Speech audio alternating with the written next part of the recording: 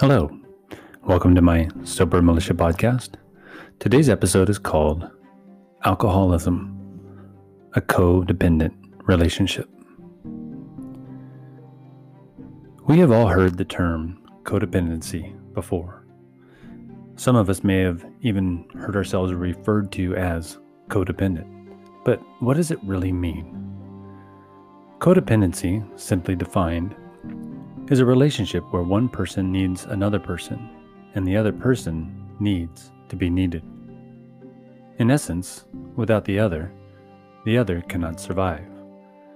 Of course, this is not a literal case of life and death, but to the people in a codependent relationship, it may feel that way. I would be willing to bet all of us, at one time or another, were involved in a codependent relationship with someone or something. Yes, I believe we can have a codependent relationship with something.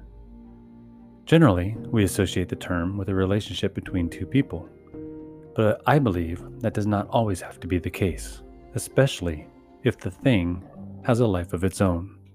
Take, for example, alcohol. Before I dive further into this, let's take a moment to define codependency. Codependent, noun, a psychological condition or a relationship in which a person is controlled or manipulated by another who is affected by a pathological condition. The term is widely used when referring to a person who is in a relationship with someone who is an addict. The addict needs the other person to help maintain any semblance of normal living, but the other person needs the addict to need them. This relationship fosters a myriad of unhealthy outcomes, none of which benefit either party in any way. Along with the definition, it is important to also consider the signs associated with codependency.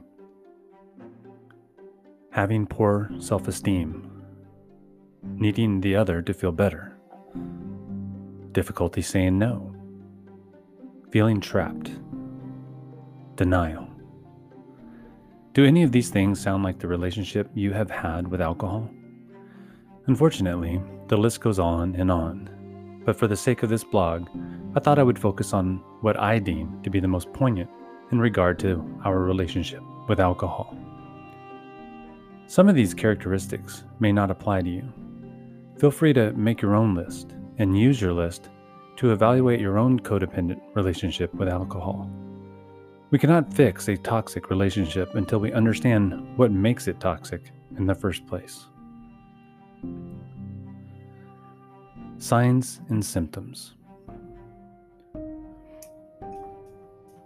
Codependent relationship, there are two participants.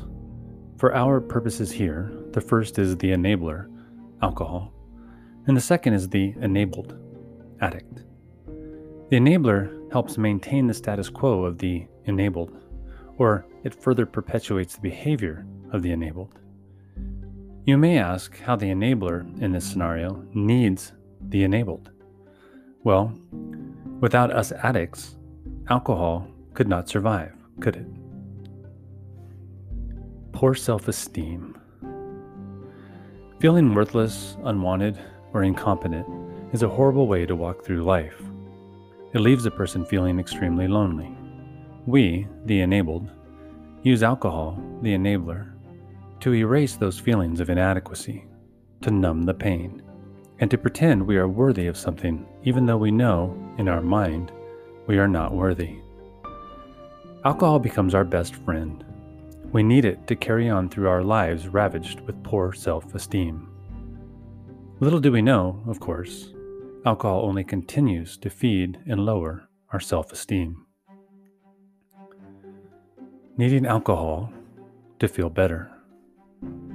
How many times have we been in a situation where we felt out of place, lost, or simply uncomfortable, and knew alcohol would fix everything?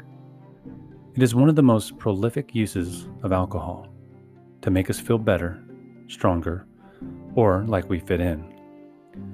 Without the enabler, we would avoid doing the things we needed to do. We would act in ways that would make us outsiders. We would go to extreme measures to avoid uncomfortable situations, even if we knew those situations would benefit us in some way. Without the enabler, we were unable to be the person we wanted to be. Difficulty saying no. I think this goes without saying, but the addict cannot say no to the enabler, whatever form it comes in. This is kind of the whole problem, isn't it? The enabled not only believes they need the enabler to survive, they cannot say no even when it is clearly a bad decision. Some of us can say no for a period of time, but some of us cannot. Regardless of which category you fall into, all of us cannot say no once we succumb to the enabler. The enabler knows this, and it uses it against us. That little voice in our head telling us to repeatedly do stupid shit, yeah, that's the enabler. Once it gets in our head, we have a long journey ahead of us. It's not a hopeless journey, and the journey is different for everyone, but a journey lies in wait, nonetheless. Feeling trapped. One of the quintessential pieces of a codependent relationship is feeling we are trapped.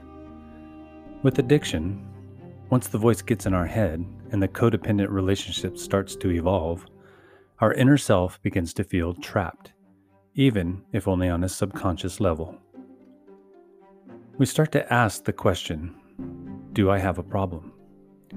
Even though the enabler has turned us into master manipulators to get what we want, deep down we know we have a problem. It's the fact that we know we cannot solve the problem that makes us feel trapped. We try to escape in varying ways, but we never succeed. With each failed attempt, we sink deeper and deeper into the trap intentionally set for us by the enabler. Until we see or believe there is a way out, we remain stuck. Denial. Of course, no codependency is complete without the use of denial for purposes of self-preservation. It begins with our own insecurities and low self-esteem. It gets further solidified once we begin to feel trapped. The easiest way to deal with the myriad of negative emotions associated with all this is to deny it is happening. We say things like, I don't have a problem. I can control my addiction if I want to. I'm not one of those people. We have to say these things to keep us from feeling even more worthless than we did before the enabler took hold of us. Interestingly, it is the single act that holds the most power. It effectively prevents us from taking the first step toward walking away from our codependent relationship with alcohol. Treatment, otherwise known as recovery. Obviously, this is incredibly personal and up to each individual's own beliefs, background, and journey. Today, there is a multitude of avenues available to the addict for treating their codependency with alcohol. There are some programs available with strict guidelines to follow and the potential for sponsorship to help us along our way. Other programs offer a more fluid structure with a choose-your-own-adventure approach to treatment. Additionally, there are other plans that deviate from the traditional program approach and encourage us to find our own program, which is more in line with what I did. Regardless of how we approach our treatment or recovery, there are some commonalities between them all. We have to recognize, acknowledge, and accept a problem exists before we can even begin to approach ways to fix it. First, let go of the negative stigma formerly attached to alcoholism. Understand there is a massive community of non-judgmental and supportive people already waiting and willing to help us. We have all been there. We understand what each other is going through, and we want to help. All we have to do is reach out. It doesn't stop there, though. Knowing we have a problem and reaching out is only the first phase of our treatment. The next phase involves engaging with the problem. We engage by growing our knowledge base around our codependent behavior. Some people say to focus on the chemical effects of alcohol and the science behind its effects on our minds and bodies. I agree, but I suggest taking it a step further. Not only do we need to understand the science behind alcohol, we also need to understand the psychology of our minds. We have to understand what got us into the codependent relationship in the first place. Remember, alcohol was not there in the beginning. Other things were going on in our lives and our minds first. It was because of those things we found, developed, and fostered a relationship with alcohol. It was only a matter of time before codependency took place. Understanding how we see ourselves, the world around us, and our relationship with alcohol is the fundamental key to successful sobriety.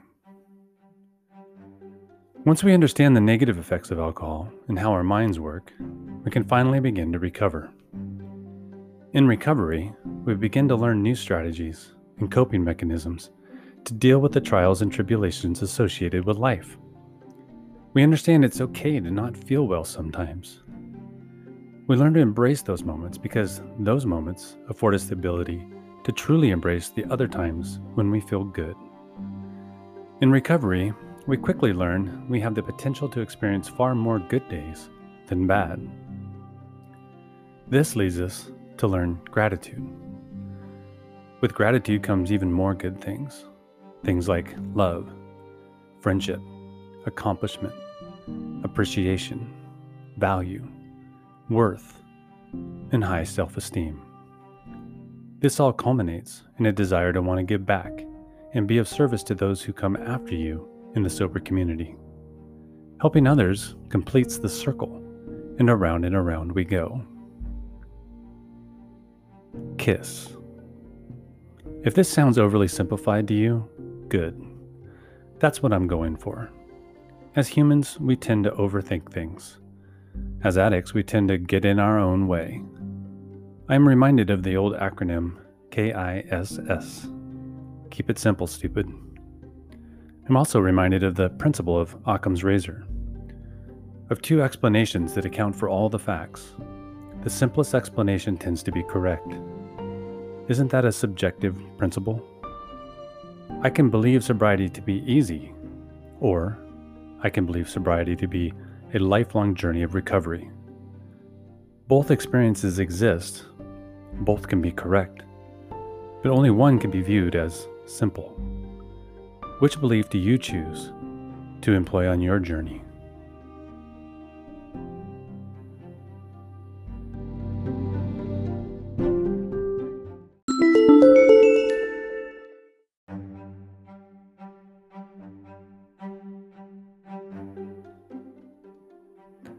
I want to start by saying that the phrase I used throughout this blog of relationship with alcohol has been derived mostly from Annie Grace's book, This Naked Mind, something I've mentioned and referred to many times throughout all my blogs. But she was the one that first put that idea in my head about what our relationship with alcohol is, and using that to help inform the way we're seeing the way we act and the things we do in regard to alcohol and consequently the world around us. So I was thinking about that a little bit this morning, just that phrase, our relationship with alcohol. And I started thinking about it a little deeper, and I started to come up with that idea of codependency. Because I don't know about most people, but for me, I've always heard that in reference to people, relationships with other people. And a lot of times it did have to do with alcoholics or addicts and the relationships they have with people who are not, and how they tend to need each other. But then I just started thinking about the relationship we have with alcohol. And it's been one of the things I've stated many times as being one of the reasons my sobriety has been so much easier than I hear a lot of other people's experiences have been. And so I started thinking about the codependency aspect of a person with alcohol, because they do feed off each other and they both do need each other. From alcohol's side of the relationship, it's a little different, but if people don't need alcohol, then alcohol doesn't exist. So it does need us to be addicted, which is similar to codependency between people. So from there, I just kind of ran with it, and I started thinking, what are all the things that happen to an addict? The way we think, the way we see, the way we feel.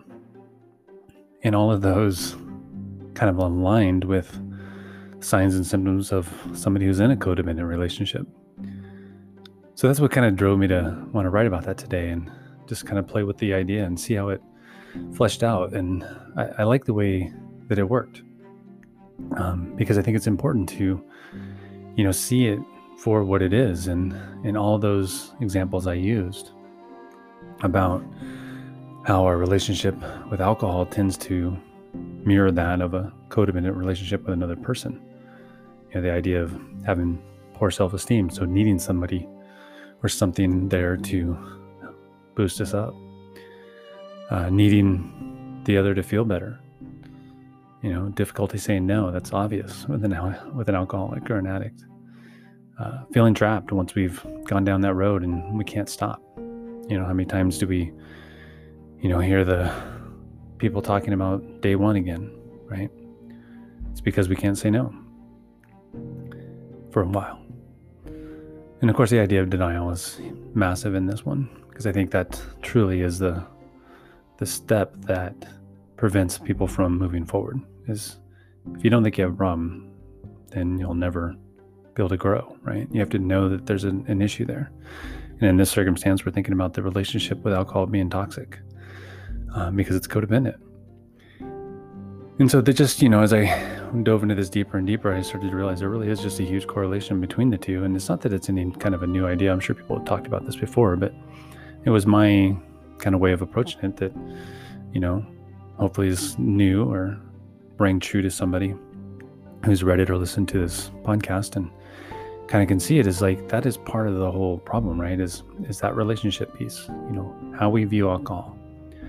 If we view it as something we need to feel better or to boost our self-esteem, then we are going to struggle ever letting it go, much like a person would in a codependent relationship. And they say, people in codependent relationships often need therapy to get through it. And the same could be true in this circumstance.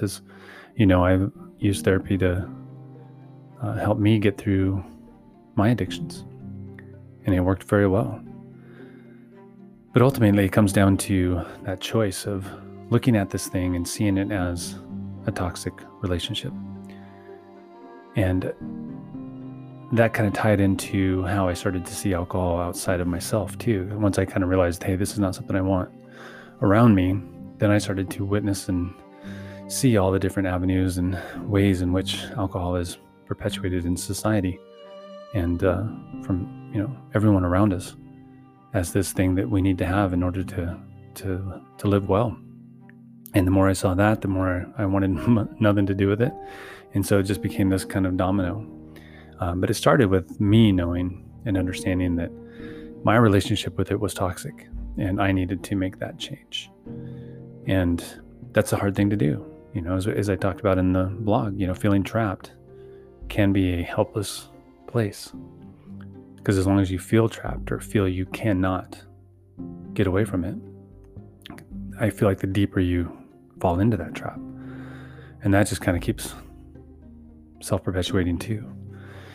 So seeing it as something that you don't want, and then taking those steps necessary to start making changes and pulling yourself away from it and getting out of that relationship is the first step. And then once you find that you can live without it and you can have a relationship that's healthier with yourself, then that's when I think you can really start to dive in and really see the differences in how we view the world and how we view something like alcohol, nicotine, or drugs, and how they just have no use or place in our lives anymore. And that too becomes a self-perpetuating kind of idea.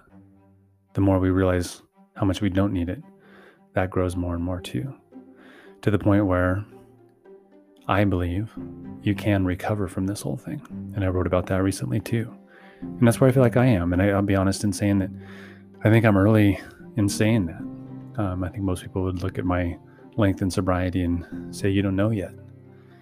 You haven't done it long enough. And, for them, that may be true. But from my point of view, where I'm at, I am recovered. I don't care how long I've been alcohol free. It's just not doesn't have a place in my life. And it never will. Because I see it for what it is. I see my life for what it is without it. And I know that I'm better off. No matter what, no matter how bad things get, I will deal with them better living the life the way I'm living now. And that's a beautiful place to be, And it starts with understanding your relationship with alcohol. And if you still see it as a positive, it's still a codependent relationship. And it's going to be a struggle. Got to let go of that piece first. So thank you guys for reading my blog, listening to my podcast. I appreciate the support as always, more than you could possibly know. Look forward to digging more into this, finding new ways to approach this idea that I'm still trying to kind of grasp and, articulate between the idea of easy sobriety and how to help people see that as a potential possibility. And I'll keep doing it until I figure it out, I think is where I'm at. So I hope you guys will be patient and put up with me until I figure it out. And then hopefully one day we'll throw it out there in the world and people just start grabbing onto it, running with it, experiencing easy sobriety, and people start talking about it like that instead of how hard it can be. Anyway, hope you guys are all doing well. One more day. We got a weekend coming up. Hope you are ready for it and you have some great plans. As always, stay strong, stay safe, stay sober.